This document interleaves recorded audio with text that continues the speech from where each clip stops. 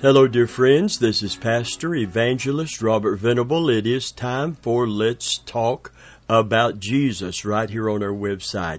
If you recognize the theme song, then you are a return listener, and we are so glad that you have come back to be with us once again in a Bible study that is very important and very relevant to what God's will is for us as Christians in the middle of this crisis that we are in. We are not to be distracted and not to be diverted from the real issues. And there's something going on, something at stake more than this pandemic right now. And we need to be focused, extremely focused on what God would have us to be doing. I'm deeply concerned that we are going to be distracted from that God has as the most important thing that we should be doing as Christians, as believers right now. Yes, we should be interceding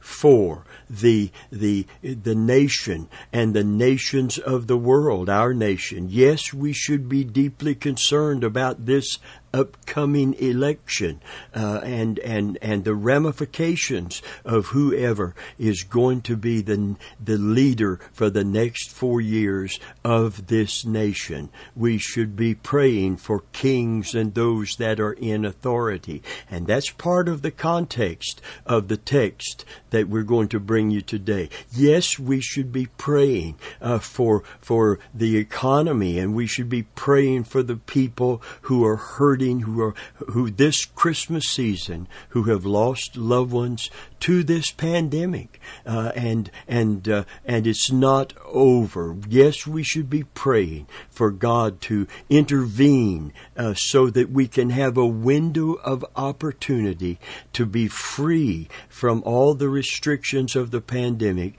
to interact with one another as Christians and interact with people in order to share the gospel while we have this opportunity before the Lord comes. I believe that right now, right here, right now, we have a window of opportunity that is wide open to share the gospel of Jesus Christ. And that's why we're going to be teaching on praying for the lost.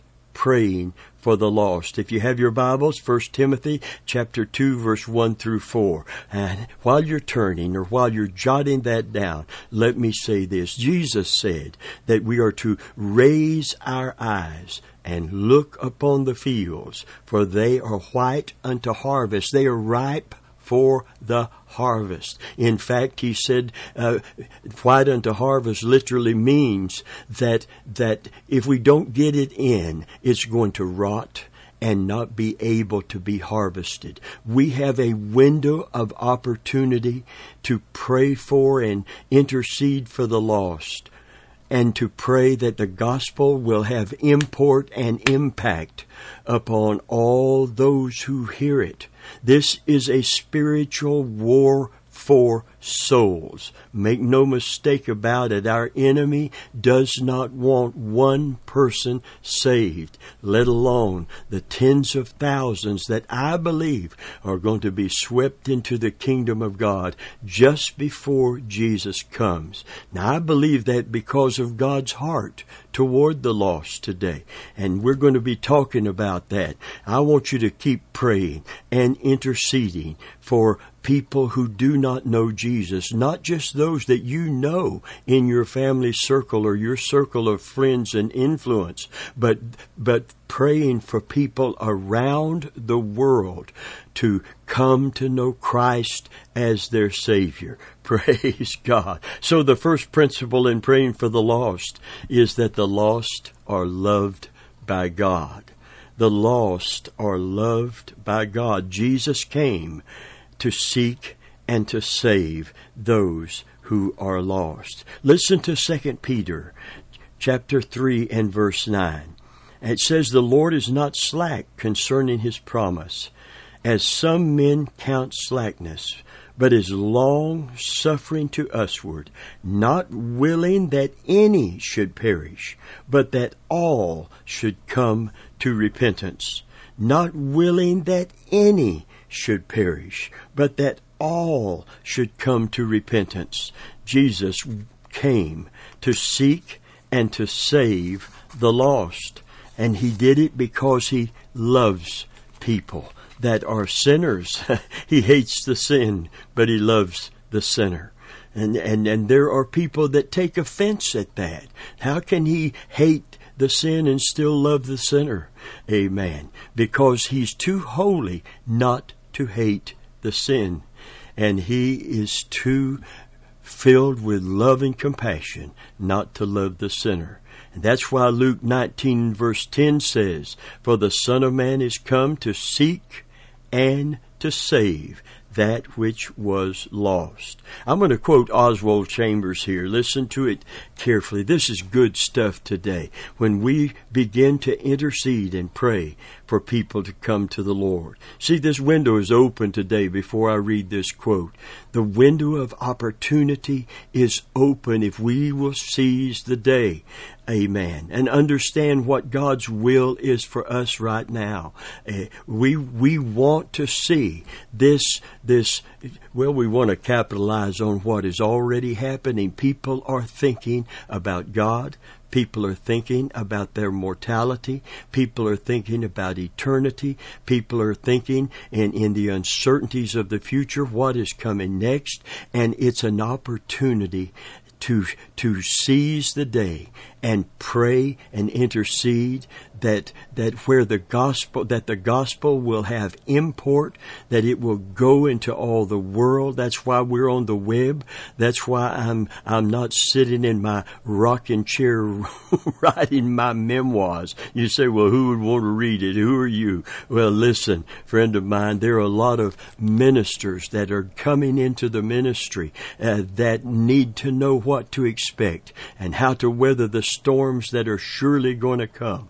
Amen. I'm by the help and grace of God, we are surpassing, getting ready to pass 46-year milestone of ministry.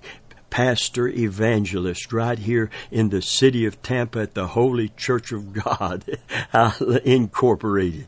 Amen. And we look forward to celebrating our 58th year will be our next wedding anniversary. So we've weathered the storms that ministry bring that have an impact, sometimes spiritually, many times in our marital relationship if we're married and with our children. Friend of mine, I want you to know there is a sufficient grace today, but we need wisdom and we need understanding of the times.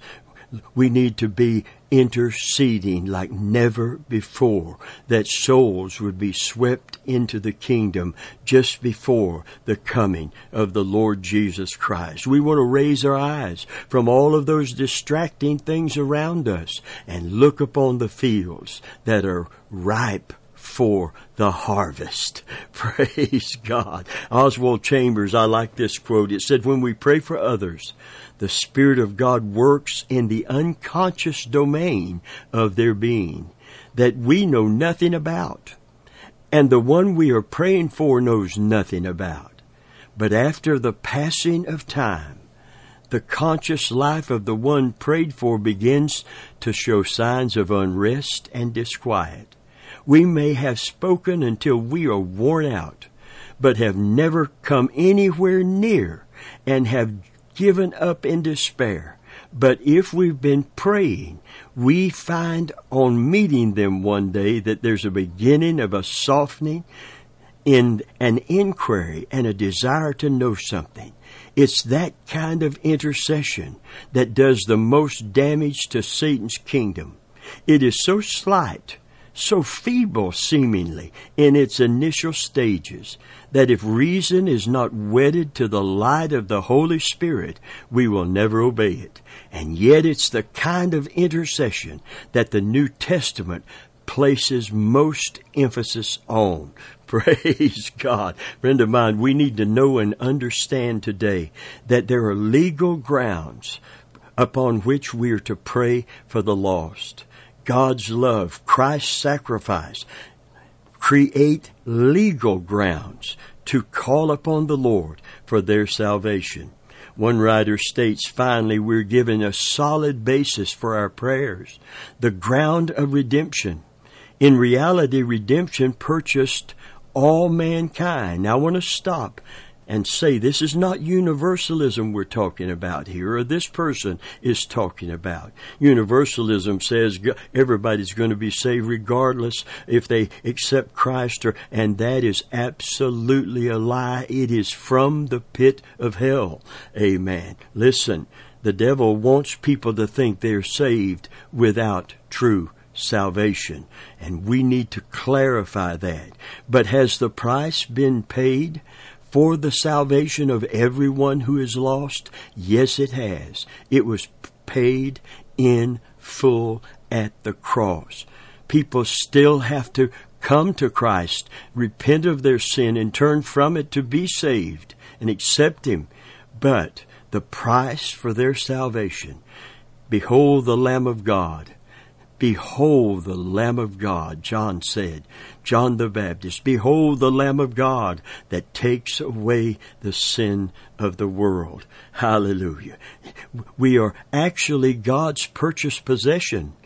After we get saved, this is enforced in our life, but it is a truth even before we come to Christ. The price to buy us back, to pay the ransom, hallelujah, has been paid at Calvary. We are God's purchased possession, even though we may still be held by the enemy. We must, as Christians, understand this, and through the prayer of faith claim and take for God, in the name of the Lord Jesus, that which is rightfully His by the shed blood of His Son and our Savior. This can be done on the ground of redemption. We do not mean to imply that because all persons have been purchased by God through redemption, they are automatically saved. They must believe and accept the gospel for themselves. And this is where our intercession for them comes in. To pray in the name of the Lord Jesus is to ask for or to claim the things which the blood of Jesus Christ has secured. Therefore, each individual for whom prayer is made should be claimed by name, as God's purchased possession in the name of the Lord Jesus Christ on the ground of His shed blood. We are literally pleading the blood of Jesus Christ in behalf of that lost person. We plead the blood of Jesus in our own behalf, and we can plead the blood of Jesus in behalf of others. That's why Billy Graham's crusades were so effective in seeing so many swept into the kingdom of God, so many coming to Christ as their Savior. He would not even come to hold a crusade in a city if the churches and pastors of that city didn't come together many times a year before the crusade and begin to prayerfully intercede for the lost. Because he knew there's going to be a battle. There's going to be a warfare take place for those souls. And prayer is going to be the key to the effectiveness of the message of the gospel. Amen. Why? Because the lost are not only loved by God, He wants them saved, but they are blinded by Satan. 2 Corinthians chapter 4. It says, in whom the God of this world hath blinded the minds of them which believe not, lest the light of the glorious gospel of Christ, who is the image of God, should shine unto them. You see, Satan, through spiritual blindness, hides the truth of man's lost condition and of God's saving power and person, the Lord Jesus Christ. 2 Corinthians chapter 4 and verse 3 confirms this. But if our gospel be hid, It is hid to them that are lost. Why is it hid? Even though they might have heard, it's still hid, because the God of this world hath blinded their mind to that truth and that reality.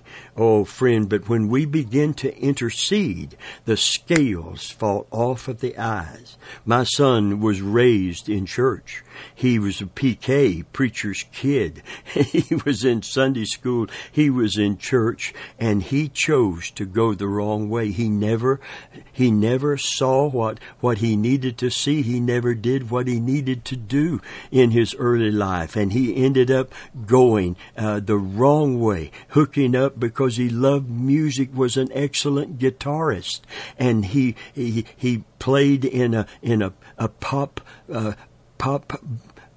band that played the popular songs of the day, and went from club to club, literally from bar to bar, and got involved with his bandmates with alcohol and with drugs. And here's how he described when he woke up to the reality of his personal need to receive Christ as his Savior. Amen. Until when I was interceding for him, I couldn't speak to him. I didn't have a relationship with him. He did not want to be around me. It convicted him to be around me. And he, although he removed himself, by and large, from my presence, he couldn't remove himself from my prayers. Hallelujah. Praise God. And I never relented to pray for him. Amen. For the scales to fall off of his eyes. And I remember him calling me one day and talking to me about changing his life and looking to God and receiving Christ. And he said, Dad, he said, I went back to a motel room when all of this began, this turning from darkness to light began. I went back to the motel room and I saw people had preceded me there and were already high on whatever that made them high, and he said it's like a light bulb went on in my head. A light bulb came on, and I saw this is not me. This is not where I'm supposed to be. This is not what I'm supposed to be doing. That change began, and it took some years for the full-blown conversion to occur, but it began when it's like a light came on. I put it this way: the scales fell off of his eyes. And that spiritual blindness, praise God. You know, when Jesus said, the Spirit of the Lord is upon me, for he hath anointed me to set the captive free, to set at liberty those that are bruised, to open the eyes of the blind. Most of the time when we see that, we think of the physical healing, because Jesus healed blind people physically.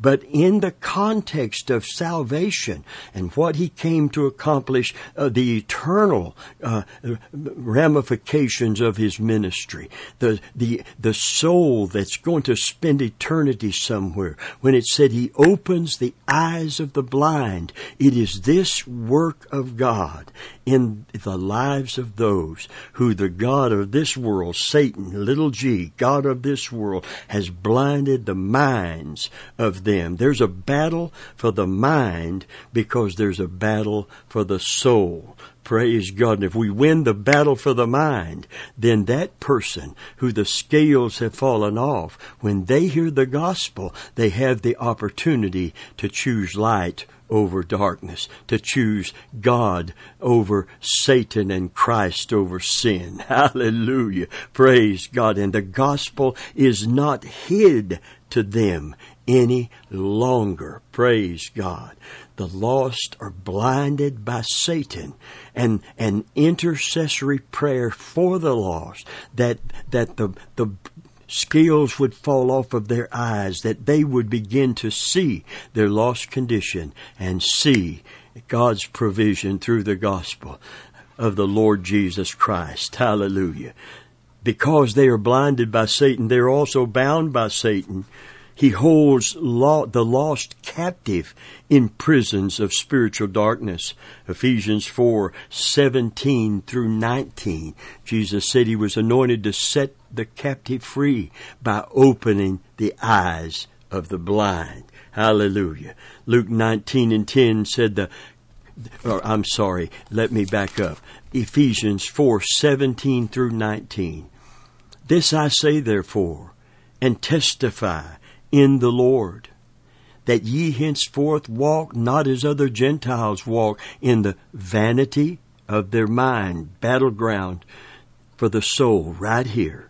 Having the understanding darkened, being alienated from the life of God through the ignorance that is in them, because of the blindness of their heart, who being past feeling, have given themselves over unto lasciviousness, to work all uncleanness with greediness. The battle for the soul begins with the battle for the mind. Whoever controls the mind controls the soul. Whoever controls the soul controls the will. And whoever controls the will controls the destiny. Oh, friend, the enemy holds many prisoners in his prison house of darkness, but they can be set free. Though the lost are blind and bound, they can be set free. Hallelujah. Look at 2 Corinthians real quick with me. Chapter 10, verse 3 through 5. For though we walk in the flesh, we do not war after the flesh. For the weapons of our warfare are not carnal, but mighty through God to the pulling down of strongholds. Now look where the strongholds are. Casting down imaginations and every high thing that exalts itself against the knowledge of God, and bringing into captivity every thought to the obedience of Jesus. Hallelujah. What is a spiritual stronghold? A spiritual stronghold is any area of resistance against the working of the Holy Spirit in a person's life. Every stronghold begins in the mind and heart, and a stronghold reflects an attitude of pride against God. We should claim the tearing down of all the works of Satan, such as false doctrine, unbelief, false teaching, and hatred which the enemy may have built up in their thinking and in their very thoughts, until their very thoughts be brought into captivity to the obedience of Jesus Christ. I remember a sister in our church, Sister Dale, if you hear this, I'm talking about you. I used to sing and I used to get goosebumps on my goosebumps and want to take off my shoes and do a little holy dance before the Lord. Amen. We're going up to the high places. We're going up to the high places to tear Satan's kingdom down. Amen. When we get into intercession for the lost, we do war in the heavenlies against the god of this world, the little g, the god of this world, the enemy, the evil one who has influence. And we begin to do spiritual warfare for the lost to be set free. Praise God. A mighty and imposing, as mighty and imposing as Satan's forces are, they are no match for God's power to save and to deliver. Colossians 1 in chapter 1 in verse 13 says, who has delivered us from the power of darkness and translated us into the kingdom of His dear Son. Hallelujah. God has the love and God has the power to save.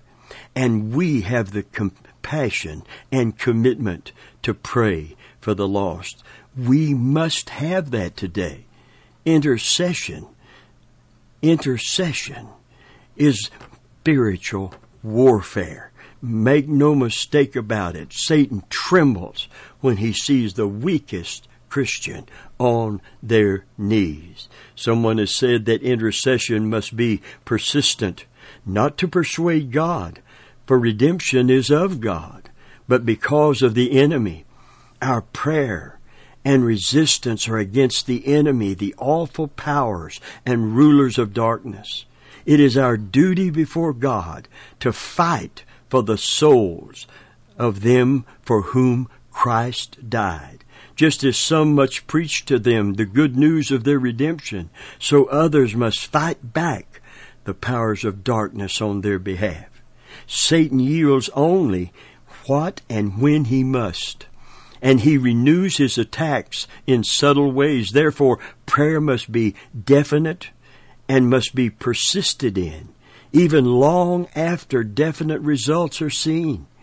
And we must hold what is taken for God against the enemy until such time as that soul is firmly established in the faith. Praise God. Friend of mine, I believe if we will pray together for the lost in our sphere of influence and our families and our friends and people we know that need the Lord, and we pray anew and afresh with fervent prayer for the lost around the world. And we pray the Lord of the harvest that He would send laborers into the field. For the harvest, Christ said, is great, but the laborers are few. Praise God. And Paul said, pray for me that utterance may be given unto me. He spoke about the spiritual armor. And he said now that you are enabled to do spiritual warfare effectively in Ephesians 6, beginning with verse 10. Amen. All of that armor is on the believer for a powerful purpose. And he said, when you get your armor on, pray for me with all prayer and supplication that utterance may be given unto me. Hallelujah. Praise God. In other words, that when he preached, that the Word of God would have impact and the powers of darkness would be pushed back so the person could have the opportunity to choose without their mind and heart being blinded by Satan and sin. And pray that they would make the right choice and choose to come to know Jesus Christ as their Lord and their Savior today. Oh, friend of mine, it's time to begin to pray and to seek the Lord for the lost, because Jesus is coming very, very soon. We need to claim them. We need to claim them for Him. And pray for me. Would you pray for me that I may preach the gospel with an understanding like never before, with a compassion like never before, and with a passion like never before, because the hour is late. The Bible said to work while it is day, for the night is coming when no man can work. The night is coming. The day is far spent. The night is at hand.